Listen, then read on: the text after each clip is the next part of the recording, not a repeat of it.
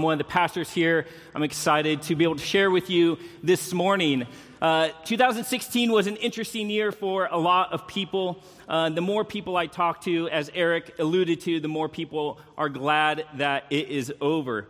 There have been a lot of hard things that have happened this year, and there's something about a new year, something especially about this specific day, where you have this hope that things will be and can be different.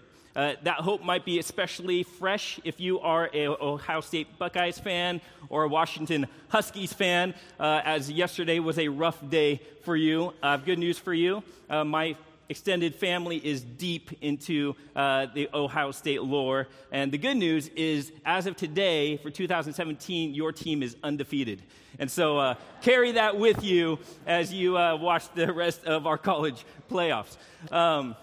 But we are going to be talking about Jesus as King. What is life like when Jesus is your King? How do you interact when He is your King? Over the last month, we have been talking about Jesus being over different things. And we've talked about how Jesus is over history and over Caesar, how He is over Satan, and ultimately how He is over everything. Even last Sunday, we celebrated the Christmas morning, where we celebrate the birth of that King. It's one thing to know that Jesus is over all these things, but it's another thing to live like He is over all of these things.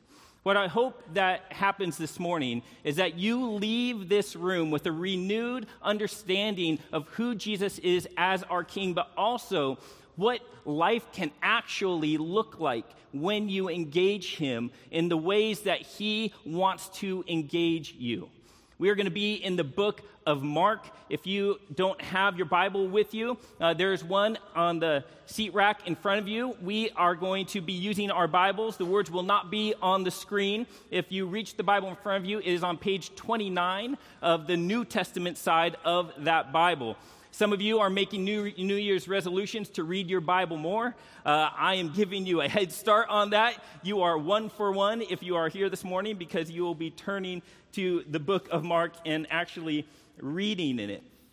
We are going to be reading a story that many of us have heard before, but there are some things about the person of Jesus that I really hope that we can draw from this and that change the way we actually live our lives. Not just our understanding, not just our cognitive belief system, but actually it changes the way that we live.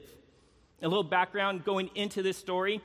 Jesus has been on the scene for a little while. He has been baptized by his cousin John the Baptist. He has started to do some miracles. He has healed some blind people, some sick people with diseases. He has healed crippled people. He has also taken demon-possessed people and taken the demons out and freed them from the captivity that they were in. He has chosen His disciples, and He has started to teach amongst the people and interact with the leaders of the Jewish people, the Pharisees and the Sadducees, who were up against Him. So He has been active to this point. In fact, this story takes place on the night of a day where He spent the entire day teaching in parables, teaching about what the kingdom of God was like. So we pick up the story in Mark chapter 4, verse 35. It says, "On that day, when evening came, He said to them, 'Let us go over to the other side.' Leaving the crowd, they took Him along with them in the boat, just as He was, and the other boats were with Him. And there arose such a fierce gale of wind, and the waves were breaking over the boat so much that the boat was already filling up. Jesus Himself was in the stern, asleep on the cushion. And they woke Him and said to Him, 'Teacher, don't you care that we are perishing?' And He got up and He rebuked the wind and said to the sea, 'Hush, be still.' And the wind died down, and it became perfectly calm. And He said to them, 'Why are you afraid? Do you still have no faith?'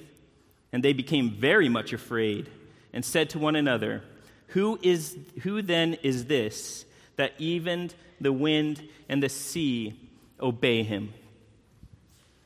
Familiar story, isn't it? It's a great story. It's a story that we heard when we were children. It's a story that they have flannel graphs made out of. And it is a story that I think we need to not only understand, but I think it's a story that changes our lives. It changes the way we view Jesus. It changes the way we interact with him. The crux of the story, the main part that pops out, is the moment where Jesus displays his strength, where he stands up and he says to the wind, and he rebukes it and says, "Calm, be still, hush." It's this moment where Jesus exerts a power that is unlike one that anyone had ever seen to that point. See, to that point, there had been many people who had done many different things and conjured up miracles and done things out of maybe even other powers, but no one had ever controlled the weather. No one had ever commanded the weather. Sure, in the Old Testament, we have people who prayed to God that it wouldn't rain, Elijah, right? And there's other situations, but at this point, the disciples who were just surrounded with these moments of healing, and they're surrounded with teaching, and they're surrounded with Jesus acting out in ways that amazed them, they were all of a sudden engaged in a situation that they could not understand, one that actually terrified them. And there's some significant pieces to this miracle that Jesus did. In verse 39, he says, "And he got up and rebuked the wind and said to the sea, 'Hush, be still.'" Another way of thinking about it is him getting up and just being like, "Enough already. Enough." Have you ever had to do that? Maybe with your kids in the back seat, right? They're going crazy, and all of a sudden dad turns around, "Enough," and everyone's like, "Goo." Right? It's like that moment where there's an authority that is speaking into this moment. And Jesus takes this moment. Imagine what it would have been like. Imagine, right? You have this view, this idea of what it might have been like on this boat. You are with experienced fishermen. You are with people who know what they're doing. And all of a sudden, they find themselves at the brink. They find themselves at the place where they are without hope, where they don't think that they are going to survive. This is it. "Jesus, don't you care that we're about to drown?" And he sits up, and he gets up, and he just says, "Enough already." You get that? We are here. He stands up and says, "Enough already. Hush. Chaos. We're going to die." I can see my face in the water. Like there is this transformation that takes place with the words that come out of Jesus. There is a power that is displayed that is supposed to transform the way we think about him as well. Now, I want to clarify something, because a lot of times we view this as a story and not as an historical event. Throughout the Bible, there are lots of places where we see actions that Jesus is taking place, and many people say, "Oh yeah, that was a story that developed into a legend, and this was just a story about Jesus." And I want to kind of help us to understand the writing, the way this story is written tells us that this was not a mere legend. Legends historically, until about 200 years ago, were very, very vague on details. In fact, they were often without any sort of random details that didn't contribute directly to the impact of the story. You would never have a story about Hercules that described, "Oh, and then he put on his blue toga as he fought the monster." It wasn't like this kind of detail-oriented telling of a story. But if we look at this story, there are certain details throughout it that I think we need to look at. And because it's not just this cognitive understanding we need to have about this, it's not just educational. It says, for instance, it says they took him just as he was. At the beginning of the story, it just includes this little thing. It's just as he was. That was an unnecessary detail for the story. Another one, it says, and there were other boats with them. That's another, maybe what we would see as unnecessary detail. It says that he was asleep on the stern of the boat on a pillow. What might seem like unnecessary details. But what it does tell us is that this was not a legend that was being written. This was a remembrance. This was an actual event where people remembered these details and said, we need to include these details. Oh yeah, I totally remember that. Remember he was asleep. Yeah, on the stern, on the pillow. Oh, and remember we got in the boat? Oh yeah, and there were other boats with us. And remember we got him after that long day and he came, just as he was. He got on. And the importance to this, that is more than just understanding this educationally, is this puts us in a position to where we realize that this just isn't a legend, but this really happened. And if this really happened, and this is a real Jesus that did these real things, what are we going to do with this Jesus? Because he's not just a good man. He's not just a wise teacher. In fact, that's what the disciples found themselves having to deal with. In verse 41, it's talked about their response. It says, they became very much afraid and said to one another, who is this that even the wind and the sea obey him? See, all of a sudden, they had to realize that they were not just in the boat with a miracle worker who was good with words, but they were with the Word. The Word that was God, the Word that was with God in the beginning, the Word that became flesh. They were with the one who spoke things into existence.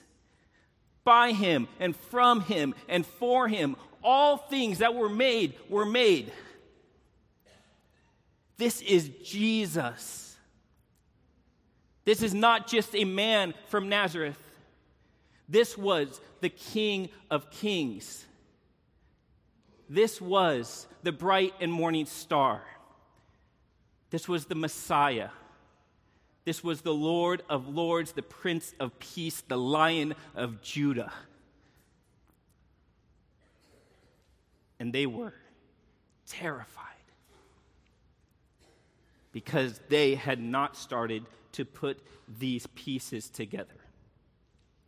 And all of a sudden, they started to realize just how big their God is, just how powerful this Jesus was. Is this the Jesus that we worship? Is this the Jesus that you pray to? Is this the Jesus that you ask for help? Is this the Jesus that you talk about your problems with? Is this the Jesus that is in your boat? The one who can speak peace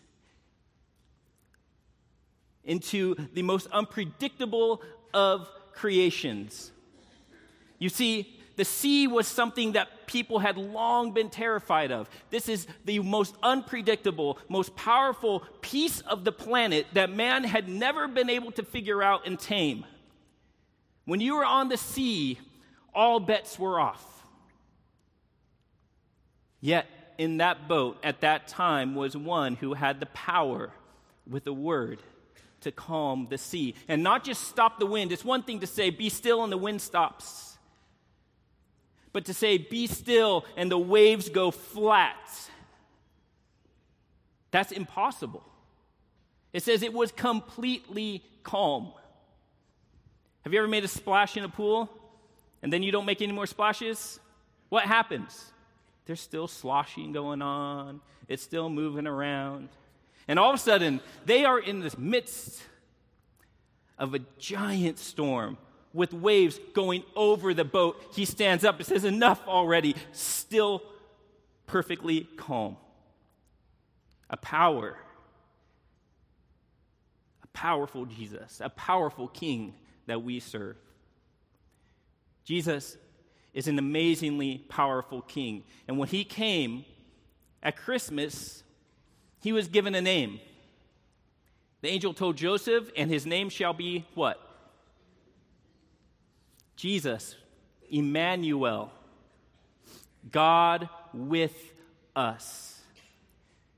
This might be even more miraculous than the fact that Jesus calmed the storm. The fact that Jesus was with them in the boat when he did it. You see, Jesus did not have to be with them. His power was not subject to him being present in the boat. He could have said, "Go across to the other side. I'll catch up with you later." A giant storm was going on, and he could have calmed it. Except for he chose to be with them in the boat. If we look at verse 35 at the beginning, it says, "On that day when the evening came, he said to them, 'Let's go over to the other side together. Let's go.'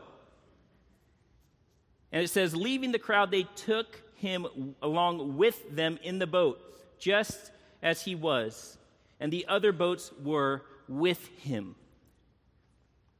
There's this idea that the God of the universe, the one who spoke all things into existence, who has the power over the wind and the waves, is with us in our boat, in our storms. Jesus was subject to the storm. The same wind that was terrifying the disciples was blowing on him. The same waves that were crashing over the boat, threatening to drown the disciples, were crashing over the boat and soaking him. He was not a far-off God watching the storm take place and being like, "Oh, I wonder what they're going to do. It looks like a rough situation." He was with them on the boat in their presence. Do you know that Jesus is with you? He is with you in your storm. And do you know that Jesus is also the one that can calm that storm with a word? That the power that he has is greater than anything we will ever face. But there's something about Jesus that is different from his disciples, even though he is on the boat and he is with them. Verse 37, it says, And there arose such a fierce gale of wind that the waves were breaking overboard so much that the boat was already filling up. He's in the storm with them. And then it says this, Jesus himself was in the stern, asleep on the cushion. See, Jesus was in the storm, experiencing the same thing. But there was one key thing that he was not experiencing. Fear. Fear. Fear was not part of his experience. He was not afraid. He was so not afraid that he was able to sleep through the process. Have you ever seen someone who's not afraid of something when everyone else is? It's almost like you think, what's wrong with you? You should be afraid. But my question is, if Jesus, the creator of all things, who is with us, wasn't afraid, then why or should we be afraid? Should we be afraid? And I am guessing that fear was never meant to be part of our process that we experience when Jesus is with us and when we know he's there. In fact, we are told that there's something that casts out fear. What is it? Right? Love casts out fear. 1 John 4:18, there's no fear in love, but perfect love casts out fear, because fear involves punishment. And the one who fears is not perfected in love. It's a great passage out of 1 John talking about what love is and what isn't. But what love does not include is an attitude and a heart of fear. Yet fear is so preeminent and so dominant in our lives, is it not? But I don't know if it has to be. Should have the disciples been afraid? Should the disciples be afraid? You have experienced fishermen, right? Guys who have lived on the lake, grew up on the lake, know the storms. You know, like the Sea of Galilee is surrounded by mountains on the south side. There's this passage, and these winds would come through these passages and cause storms. And they knew how to handle the storms. So they were out in the water, and things were going good, and then things started not going so good, and then things were going bad. And then you know when Peter, James, and John, and Andrew, and all these people who have this experience, and all of a sudden they're like, we're going to die. We're gonna die, right? And the panic starts setting in. We're gonna start, shoveling the water out of the bottom of the boat. Get the sails! Da-da-da. Someone falls in. They grab them out. Like there's the hair on the back of the neck's going up. That's that moment, right? That moment where fear takes over, and all of a sudden, all reason goes out, and all proper thinking escapes you, and all of a sudden, you find yourself, and they found themselves asking him this question. Teacher, don't you care that we are drowning? We're about to drown. Don't you care? And what it showed is a couple of things. They had yet to understand who was in the boat with them fully. They had yet to experience his presence in such an intimate way. But what it really showed is they did not understand his love for them. For if they had understood his love, they never would have asked that question. And I want to give them a break because they would understand that love. They would one day. But now they hadn't. And so fear had caused them to wonder what is going on here. And something that often plagues our thought process when we are in the middle of a storm is this a punishment for something? Have you ever thought that? God, is this a punishment? Am I receiving a punishment for what I've done wrong?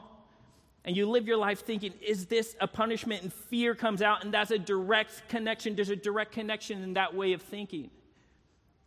But what they didn't realize is that perfect love casts out fear, because fear is connected to punishment. But when perfect love has been displayed for you, there is no longer a need for punishment.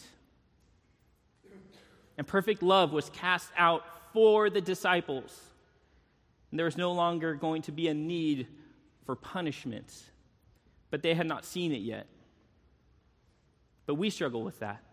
Another question that we often ask in the midst of our storm, we start thinking in these ways. If you care about me, then you won't let this happen.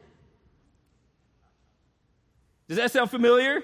The internal dialogue that's happening? Basically the exact same question, the exact same statement that was made by the disciples here. If you care about us, you won't let this happen. Another one. If you let this happen, then you don't care about me. And all of a sudden, our understanding of God's love for us, of Jesus' love for us, is conditional upon that storm and what he does in this moment. That the love that Jesus has for us, it comes and goes, and our belief in it comes and goes depending on what storm we are or are not in. And what Jesus wants us to know is that his love for us has been made firm. It has been established in such a way that we never need doubt his love for us. His disciples would start to understand that. They would understand that as he walked to the cross and in weeks and months afterwards as he engaged with them and showed them what actually happened on that cross. You see, when Jesus sat in the garden, we did see him experience a moment where he may have even felt a tinge of apprehension and fear as he says, "Is there any other way? May this cup pass from me." You see, the physical death of Jesus, I think, gets more attention than it deserves. Because the real suffering, the real price that was paid, happened with what happened to Jesus as he took on the depth and darkness of the burden of sin of all mankind. You know that feeling?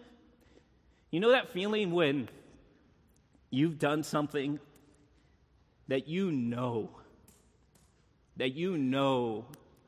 was so wrong? An act of anger, an act of selfishness, an act of lust, an act of defiance. And you have that guilt, you have that weight upon you. You have the grossness of that sin weighing upon your heart. You see, when Jesus said, "Is there any other way? May this cup pass from me," I think what he was referring to was the fact that he was going to have to bear that himself.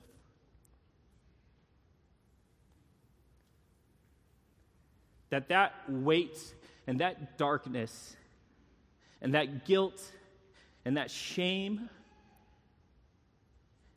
was going to be placed upon him.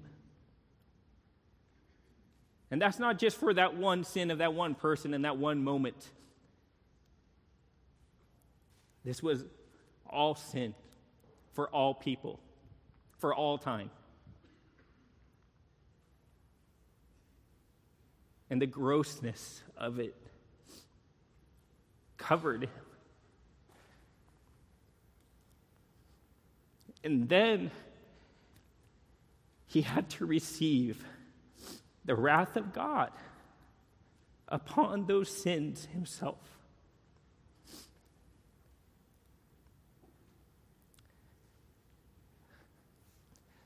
An act of love that would change the disciples. An act of love that would shift the way they behaved, that would shift the way they responded to storms. For now, they would know for all time that Jesus was strong, stronger than the storms that they would ever face. That he was with them. In the midst of their storms, he didn't abandon them. And that no matter what storm they were in, they knew that he loved them.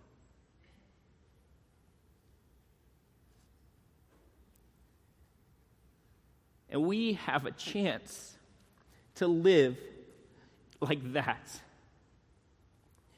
Did you notice how the disciples shifted the way they lived? All of a sudden, they weren't running from storms, they were running into storms. Why? Jesus was with them. He's stronger. He loves me. He knows what I'm about to encounter. I no longer am driven by fear, but I am driven by the presence of my King. I now have a kingdom to fight for where my King is good, he is strong, he is with me. Let's go. Let's go and accomplish the mission. I don't care what it costs. There's some great stories, right, in the Bible where we see this take place. Shadrach, Meshach, and Abednego. Great story when you were a kid, right? You have King Nebuchadnezzar builds a giant statue image and says, you need to bow down to this, and if you don't, you're going to get thrown where? Fiery furnace. There are 3 that refused. Shadrach, Meshach, and Abednego. They interacted with King Nebuchadnezzar. And King Nebuchadnezzar says, hey, you aren't bowing. I'm going to throw you into the fiery pit, and now what gods are going to save you? What are you going to do now?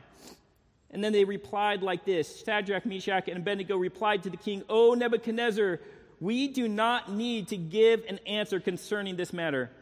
But if it be so, our God whom we serve is able to deliver us from the furnace of blazing fire.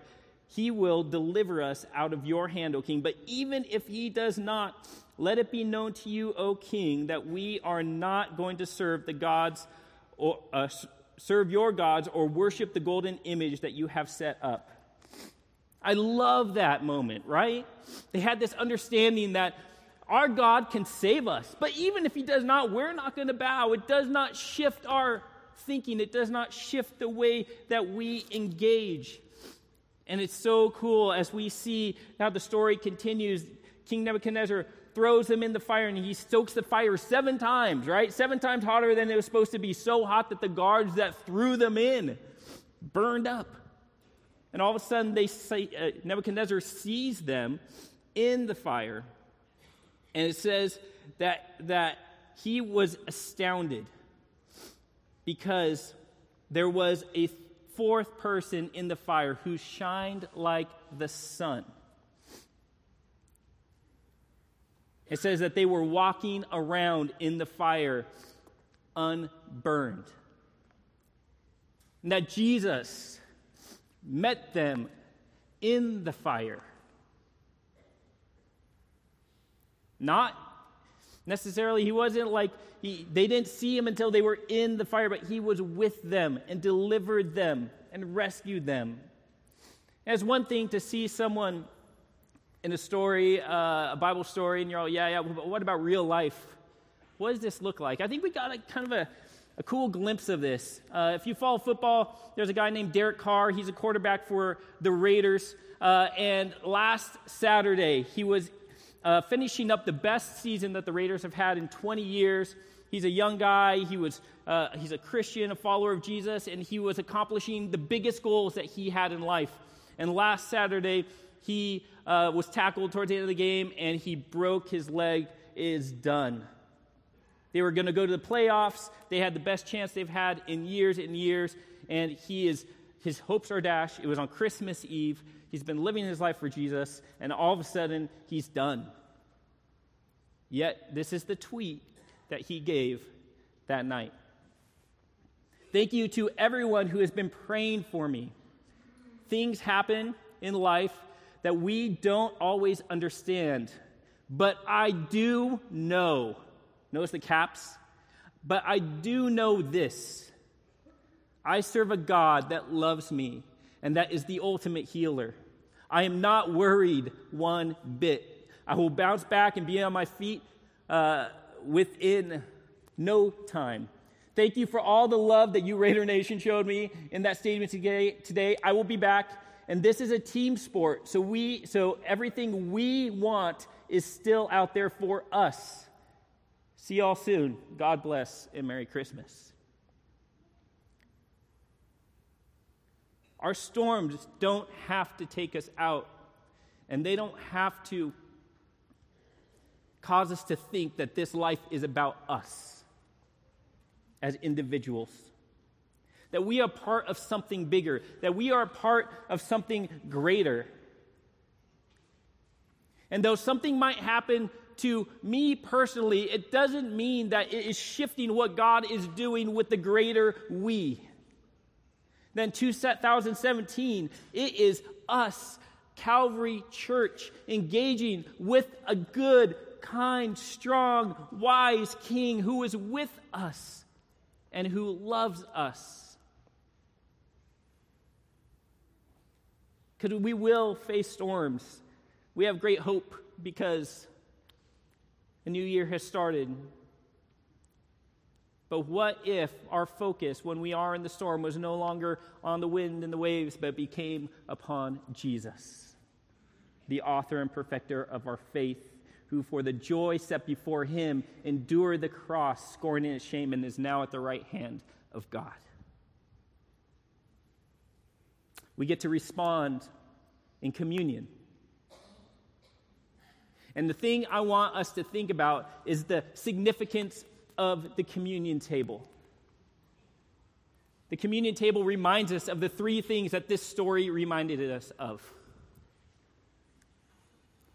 That the price that was paid with his body and his blood and him taking on our shame was great enough to absolve us from guilt.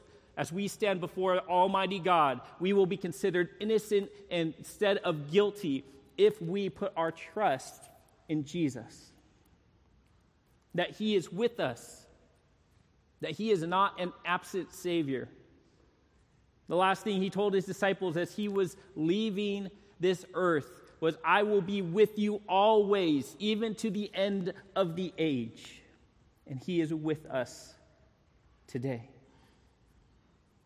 And I think most significantly, the communion table tells us that he loves us.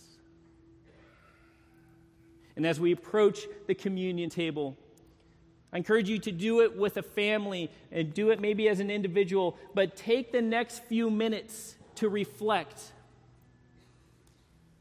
Is Jesus the Almighty God in your heart and mind? Does he have power over everything? Do you know that Jesus is with you right now in the midst of your storm?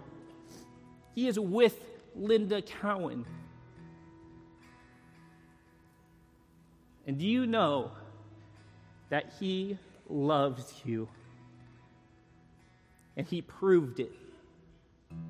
And he'll continue to show you, but he loves you for all time, no matter where you find yourself.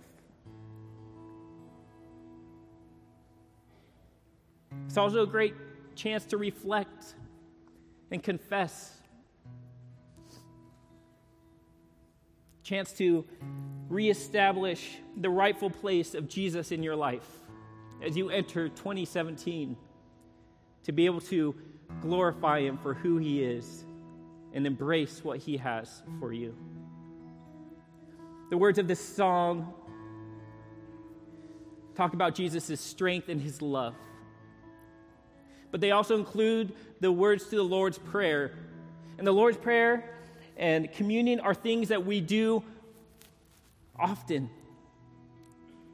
But maybe this morning it can have a deeper meaning as you reflect on the truth and the goodness of our Savior. Lord,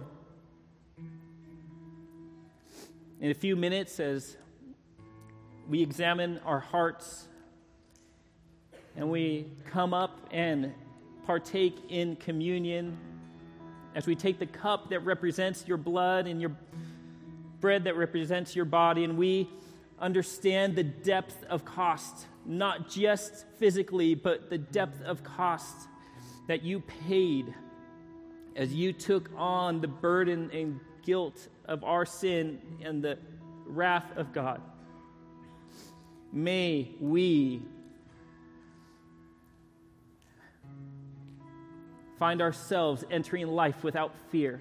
May we find ourselves entering life in confidence, not only in the act of love that you did, but in the act of power that immediately followed, as you were not held down by the grave, as you conquered sin and death on our behalf so that we might live, not just know, but live with you. May we find joy in this moment in a good, good King.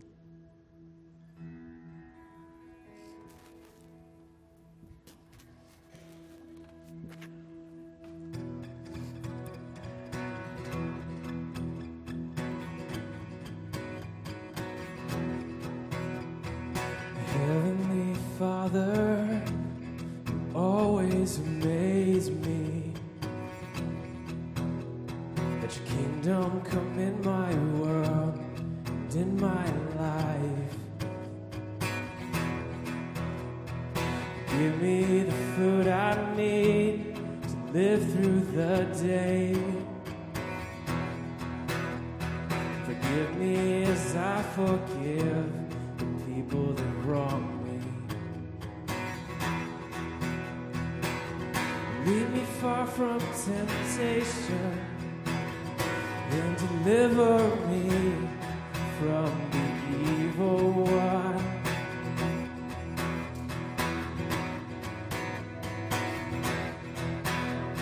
I look out the window, the birds are composing. Not a note is out of tune or out of place. To the meadows, stare at the flowers. Better dressed than any girl on her wedding day. So why should I worry? Why should I freak out? God knows what I need. You know what I need. Your love is, your love is, your love is strong. Your love is, your love is, your love is strong. Your love is, your love is, your love is strong.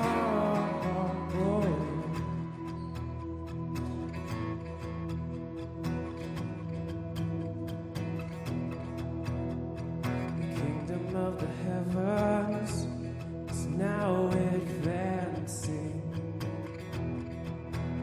Invade my heart, invade this broken town. The kingdom of the heavens is buried treasure. Would you sell yourself to buy the one you found? Two things you told me. You are strong and you love me. Yes, you love me. Your love is, your love is, your love is strong. Your love is, your love is, your love is strong. Your love is, your love is, your love is strong. Our God in heaven, hallowed be thy name above all names. Your kingdom come, your will be done on earth as it is in heaven. Give us today our daily bread. Forgive us weary sinners, and keep us far from our vices, and deliver us from these prisons.